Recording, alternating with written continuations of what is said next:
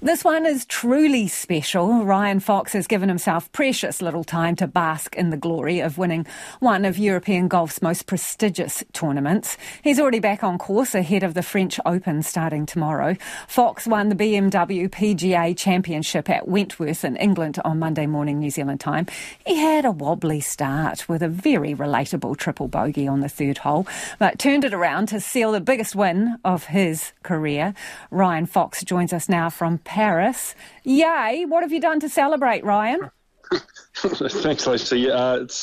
We had Wentworth put on a really nice spread for us actually on Sunday night. They've got a fantastic terrace overlooking the first tee. So after I finished all the media commitments, they hosted my team, my family, and a few of the other players up there. And there's a few drinks flowing, some burgers and wings and stuff came out, which was perfect.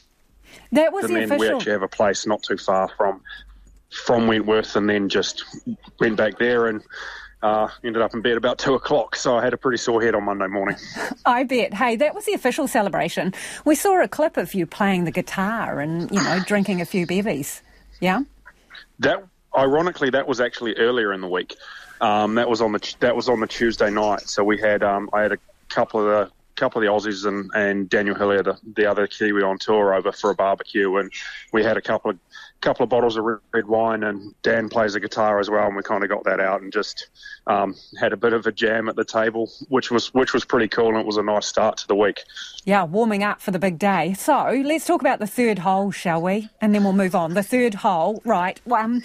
How do you bring yourself back from that? What were you thinking at the time? Well, I probably can't repeat exactly what I was thinking. There were some bad words in there, but at that point I thought I'd taken myself out of the tournament. Obviously I knew I had a pretty good shot at the start of the day, and triple going whatever I was 5 back at that point. I figured at that point I was playing for a top 10 and just really needed to steady the ship. And to be honest, I went back to what I've been doing the last couple of years, really focused on that. It was just trying to beat the golf course. It sort of simplifies it and kind of takes it back to that old cliche of one shot at a time. And then, I had a couple of solid shots on the fourth hole. Just missed making birdie, but that kind of settled me down, and then kind of got hot from there. And, that back nine is potentially the best 9 holes of golf I may ever play in my life. That was as good as I've got. Hot, that's a bit of an understatement. Smoking hot, eh?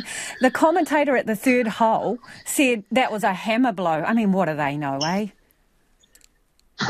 Well, yeah, I mean, look, traditionally it probably would have been. I don't think there's too many people that win a tournament especially on a Sunday with a triple. But yeah, look, I did know I had been making plenty of birdies out there for the week, so I kind of knew they were out there. But I obviously needed to make quite a few of them, and seeing a couple of those Ryder Cup boys on the charge, John Rahm early and Tyrrell Hatton was going well.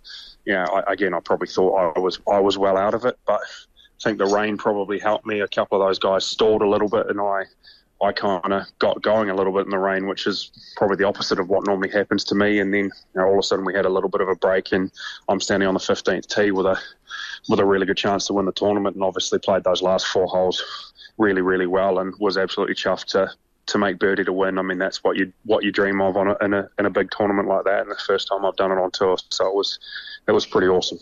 Hey, and your wife and your girls were there on the 18th, right? Just there. What was it like to see them? Yeah, I mean, it was very cool. We've had a bit of a tough year as a family. Obviously, some fantastic stuff with number 2 arriving a few months ago, but we lost my father-in-law. My mother-in-law was sick for a while as well. So, to have them there, sort of made all the tough stuff a little bit more bearable. And it was very cool just to have that, to get the family photo with the trophy on the 18th green. That's something we'll never forget. Pretty overwhelming, yeah?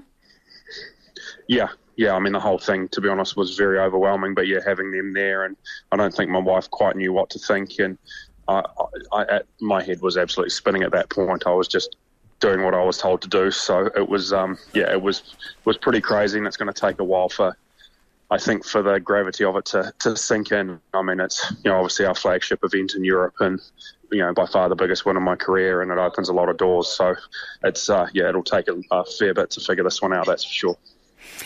You were standing next to your caddy, right, shoulder to shoulder, and there was this really cool moment where you turned to your caddy and you said, "We get to go back to Augusta." We were all listening to you when you whispered those words too. I forgot I was mic'd up. What was his response to you, and how do you feel about that? His response was let's go and win it, which, after how I felt on Sunday, it's a chance. I took down some of the world's best players on Sunday, and one of them was the Masters champion this year, obviously. So, to do that was pretty incredible. And it's just such an amazing tournament. I felt like I had a couple of people miss out on not going. My wife was probably the number one for that. She was 36 weeks pregnant at the time and couldn't travel. So there was a little bit of me that wanted to really get back there so she could enjoy the experience. And that's kind of why I said it to my caddy that, we get to go back. And he was absolutely pumped up. So his response was pretty cool. But it was quite weird seeing that. I completely forgot I was mic'd up, and I wasn't sure if it came across well or badly. Oh no, we're there for you. You go. Hey, you don't even really get a break. You're back into it. How do you manage that? I'm pretty tired at the moment, to be honest. I'm sitting at breakfast in France, but it's I was always committed to this event. I love this golf course. It's going to be a pretty limited prep. I've got 9 holes in the Pro-Am today, but I've played the golf course a fair bit. It's also the Olympic golf course for next year, so it'll be a good sighter again for that. And that's, I guess, the cool thing and the strange thing about what we do in this game. You come back from the highest of highs, obviously winning last week, and then you start again almost at the bottom this week, and I've got to try to get myself down again to then get up by tomorrow. And we'll see. We'll see what happens. But at least I know the golf game's in good shape, and hoping by the time I get on the tee tomorrow morning, those competitive juices will be flowing again. We've got about 10 seconds. I just have to know, Ryan, what is the breakfast of champions this morning, please? It was eggs, bacon, and of course in France a couple of pain au chocolates. Fantastic. Hey, that was amazing to watch you. All the best.